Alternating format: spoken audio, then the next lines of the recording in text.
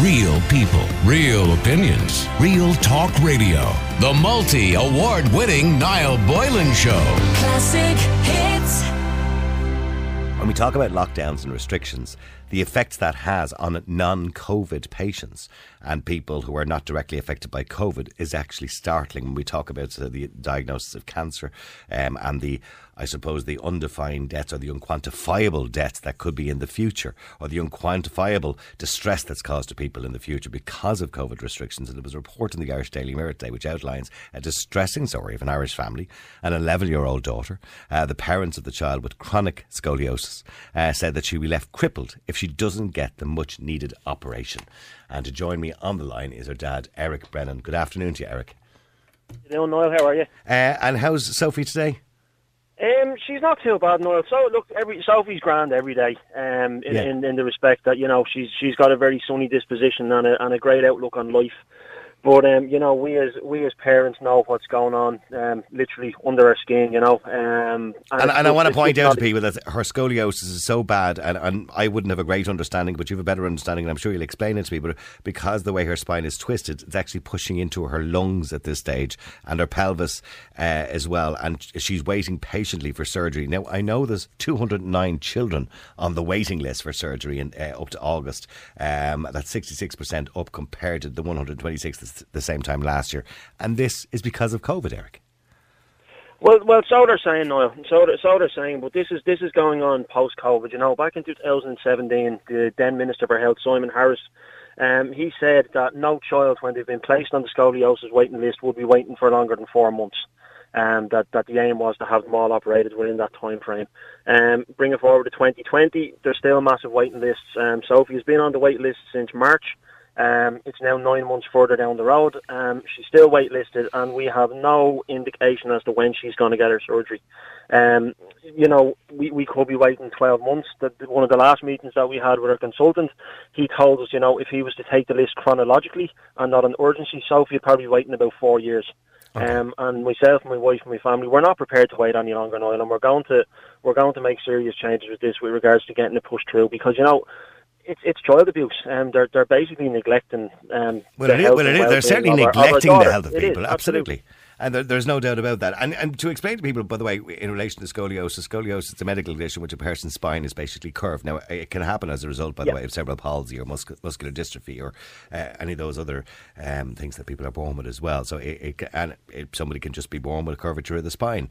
So there's many different reasons why people would have it, but it can cause massive complications in their lives. And I'm sure, Eric, you could describe some of the complications in Sophie's 11-year-old child in her life. It can do. So Sophie's scoliosis is a symptom of an overlying condition she has called 22q deletion syndrome. So if you think of your chromosomes, on the 22nd chromosome, Sophie has a tiny microscopic piece missing. Okay. And that manifests itself then in a range of different ways.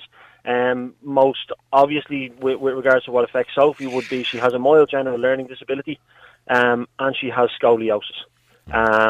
And it's the scoliosis is getting to the stage now where it's taken over everything else in their life, because there's a massive urgency there from ourselves. That we've seen kids who are left in wheelchairs. They become hunched over, they become twisted, and whatever about getting the physical aspects of that fixed, Niall. What's the mental impact on a child? I can't read her mind. I can only talk to her. We can only understand how she feels on that particular day. But what's under the surface there? How is it affecting her mentally? Knowing that she looks a little bit different, she may be hunched over, that she's not able to do what other kids are able to do, and it's just awful. Well, it is, and it is COVID. I mean, look, there's 844,000 people in this country are waiting on a waiting list of some description for healthcare. There's 612,000 outpatients in Ireland on a waiting list for care. This according to the National Treatment Purchase Fund. And this is up 45,000 on the figures from last year. So clearly 45,600 people, comparison to this time last year, haven't got treatment or surgery or whatever it is they need. That's clearly, when it comes to COVID-19, there's problems within the healthcare system where, people like your daughter haven't been prioritised because COVID is being prioritised. Yes, it is being prioritised, but we also we've had a number of outpatient appointments during COVID. We know now, like after the first lockdown, that there is surgeries happening. that people are doing it. But to be honest with you, I believe COVID is a very real threat and it needs to be treated with such regard. But I also believe that they're using COVID as an excuse to to not do surgeries and to also cover up failures in the health system. Yeah, and I understand obviously that you yourself would obviously have to take COVID quite seriously because your daughter has an underlying health condition. That has to be something that's foremost in your mind as well, so as a family too.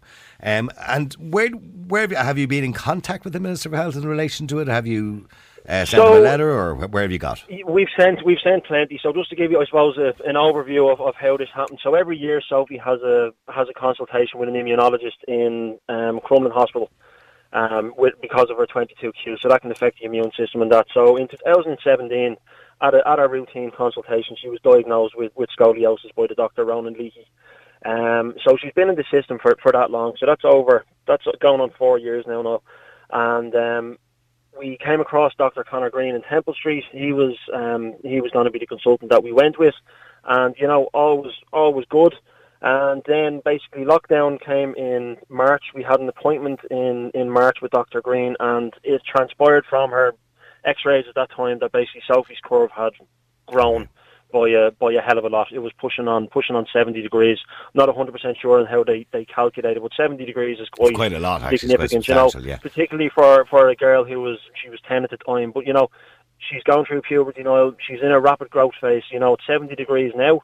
That could go up to 100. Of course, because children do most of their growing between kind of 11 and 16 years of age. Of course, yeah. Exactly. So it was quite sad. It was one of the evenings during the summer. And Sophie was out playing. Now, look, as I said, she does have a mild general learning disability. If you were to look at her, you wouldn't pick up on it. But other kids can be quite cruel, and they do pick up on these things. Yeah. So there was one particular evening during the summer where Sophie came in and she was a little bit upset, and myself and the wife kind of said, what's going on? And she said, oh, look, the kids in the road told me to go in because I'm disabled. They wanted to run or whatever, so you can't run, Sophie. So on you toddle, go in. No, that's awful. Go in, and we'll call for you later on when we're walking. And it was at that point I said to Sam, the wife, I said, you know what, like this isn't good enough anymore. We have to do something. So, me being me, I got onto Twitter and I said, look, we've tried with the route in government to contact government ministers. We contacted Simon Harris previously, and we got no response. So I said, look, we're going to go towards the opposition. So I tweeted Chris Andrews, who's been a phenomenal support to us, and Mary Lou MacDonald. So since July, Niall, Chris Andrews has raised this on 3 separate occasions in the Dáil. Okay. Micheál Martin vowed to personally look into the case. Leo Varadkar also said he'd personally look into it. And Minister Donnelly then himself has done nothing bar send us back the standard stock response. And when we got in touch with Minister Donnelly directly, he actually didn't even do anything. He forwarded the email on to Anne Rabbitte, who's the Minister for Disabilities, which we thought was a little bit... and how did you get on with Anne Rabbitte? So did she do anything for you? We're still waiting, Niall. Okay. She must be hiding somewhere because we've tried to reach out to her and we haven't had any... And what? Just out of curiosity, Eric, just my own personal, what's the surgery involved? I mean, somebody mentions here in a text. I was fortunate enough to get spinal fusion surgery 5 years ago when I was 16. I know exactly the pain that Sophie is in because I lived with it, sending lots of love. Okay, so is that spinal fusion? Is there something similar? Or do they how can they straighten your spine? It would be so. What Sophie needs, Niall, she actually needs 2 surgeries. She needs spinal surgery and she also needs a second surgery on her knee. I'll tell you about that in a minute. But with regards to the spinal surgery, given the nature of the curve, so if you can imagine the letter S, that's basically what Sophie's spine looks like. So to rectify that, she needs what they call an anterior and a posterior fusion. So she's basically going to be fused from her front and her back. The front, they're going to fuse the pelvis and the spine together, which will give her some range of flexibility and motion. And then the second part of that operation will be to fuse the back, so we'll be going basically from your neck down to the bum bone. And that will be done with metal rod. Okay, so when all this is finished and hopefully they straighten the spine out, I'm assuming not 100%, but somewhat, is she still restricted in her movement? Obviously she will be still restricted because she'll have spinal fusion. She will be restricted with movement and she will be restricted with flexibility and that. But look, no, that's the price you pay with regards to surgery, it's better than having your lungs being crushed and you're unable to breathe Absolutely, when you're 20 or 30 years of age. We've weighed this up. My wife, when she was in one of the appointments with Dr. Green, she asked him, what are the options here? And he said, well, option one is to not operate, and you're automatically looking at probably cutting Sophie's life expectancy in half. Option two would be to do a normal fusion of the spine, just going in at the back. And then, she's probably going to be looking at surgery in 20 years. So this is the option that we've gone for.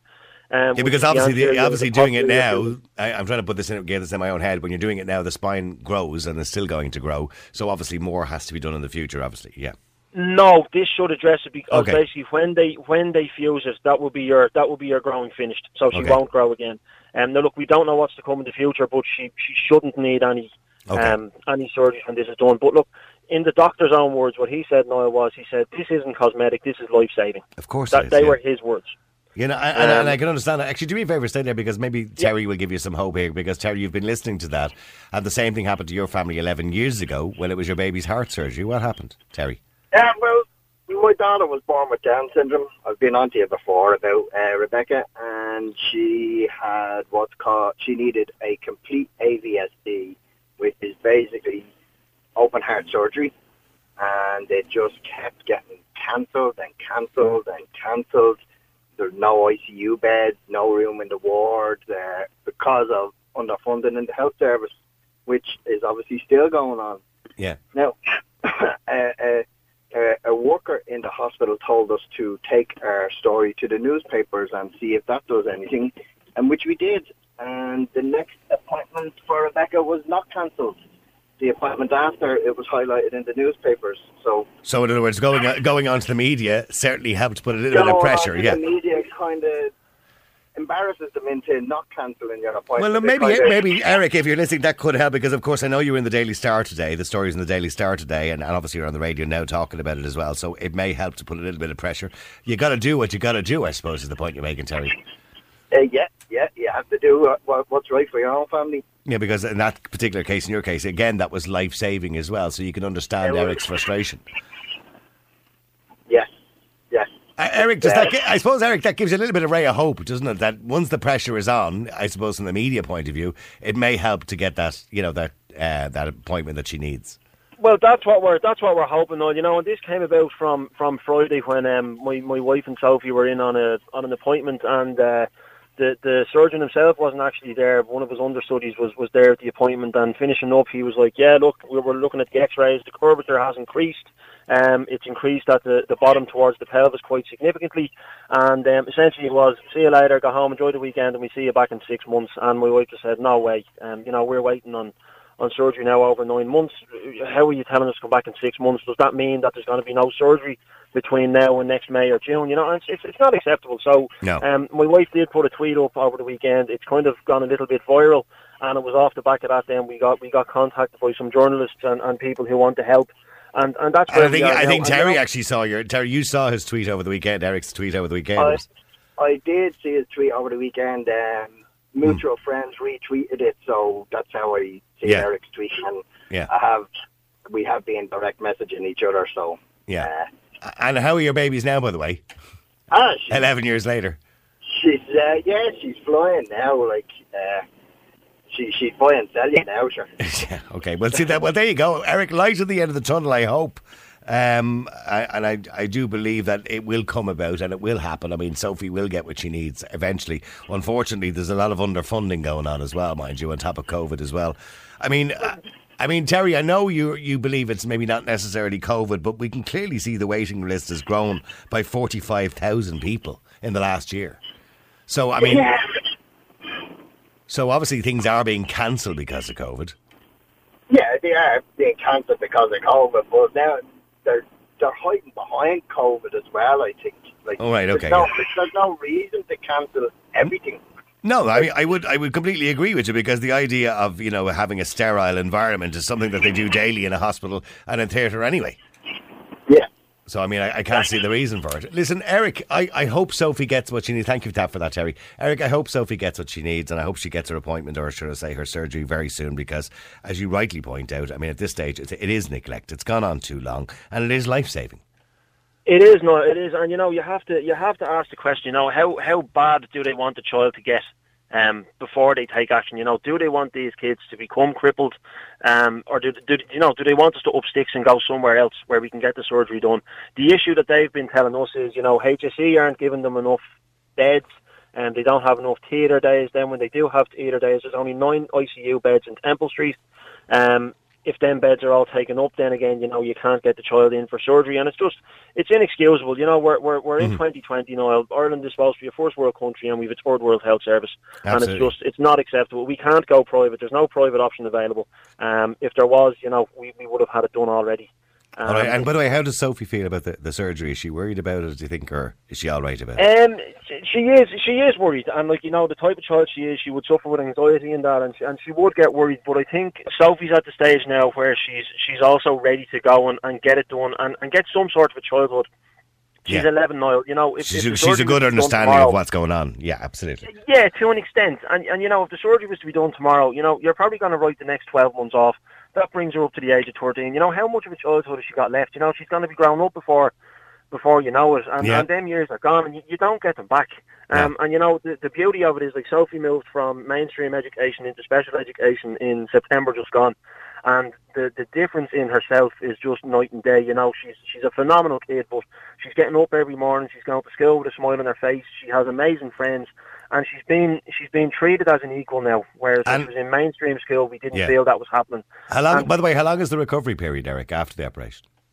It's going to go in phases. So initially, you're going to have maybe a 3-month period where you'll have intense physio. You're getting used to walking again. Your nerves are all starting to get sensation and feeling back. And then as you go further down the road, you can start taking part in more physical and strenuous activity and that. Sophie loves dancing. She absolutely loves to dance. And I'm sure you know all about TikTok and all the latest crazes and that. But she loves that. But that's probably 12 months down the road post-surgery. So again, her fear now is probably, will TikTok be gone by the time I have the operation and I can dance properly again? So time is of the essence of her. Look, she deserves a childhood, and she needs to be fixed. It's just not fair to leave kids like that. If it was me or you that needed surgery and they said you have to pay for yourself, we come up with the money. Kids can't do it themselves. Of course. They need support, and the state do need to pull the finger out, I suppose, and give us the support that we need, because it's just inexcusable. Well, look, I'm happy to highlight it for you today, Eric, and I hope Sophie gets what she needs, and I hope her operation comes soon, and she has a wonderful life ahead of her. I hope so. And thanks very much. And just a quick shout out to Claire Cahill from the Scoliosis Advocacy Group on Facebook, and also Anne Lawler, who runs the 22Q Ireland support group. They've given us phenomenal support, phenomenal advice over the years. And to be honest with you, without them, we'd probably still be sitting at home scratching our heads, wondering what we can do next, or how we go about getting the support. So it's just, look, this is only the beginning, I suppose. Look, we are going to keep fighting. It's a terrible thing to say. You have to shame the government into maybe making a decision, or maybe getting the noisy people dealt with, but I just think in this day and age you have to do it, because we've sat there silently for too long and it's not changing anything. So this is what we have to do. All right, listen, Eric, you've certainly given a good shout out there today, listen, and I hope it gets some wheels turning anyway. Listen, thank you very much indeed, Eric Brennan, talking about his daughter Sophie, who's 11 years of age with scoliosis and needs that life-saving operation, and he believes at this stage it's just neglect.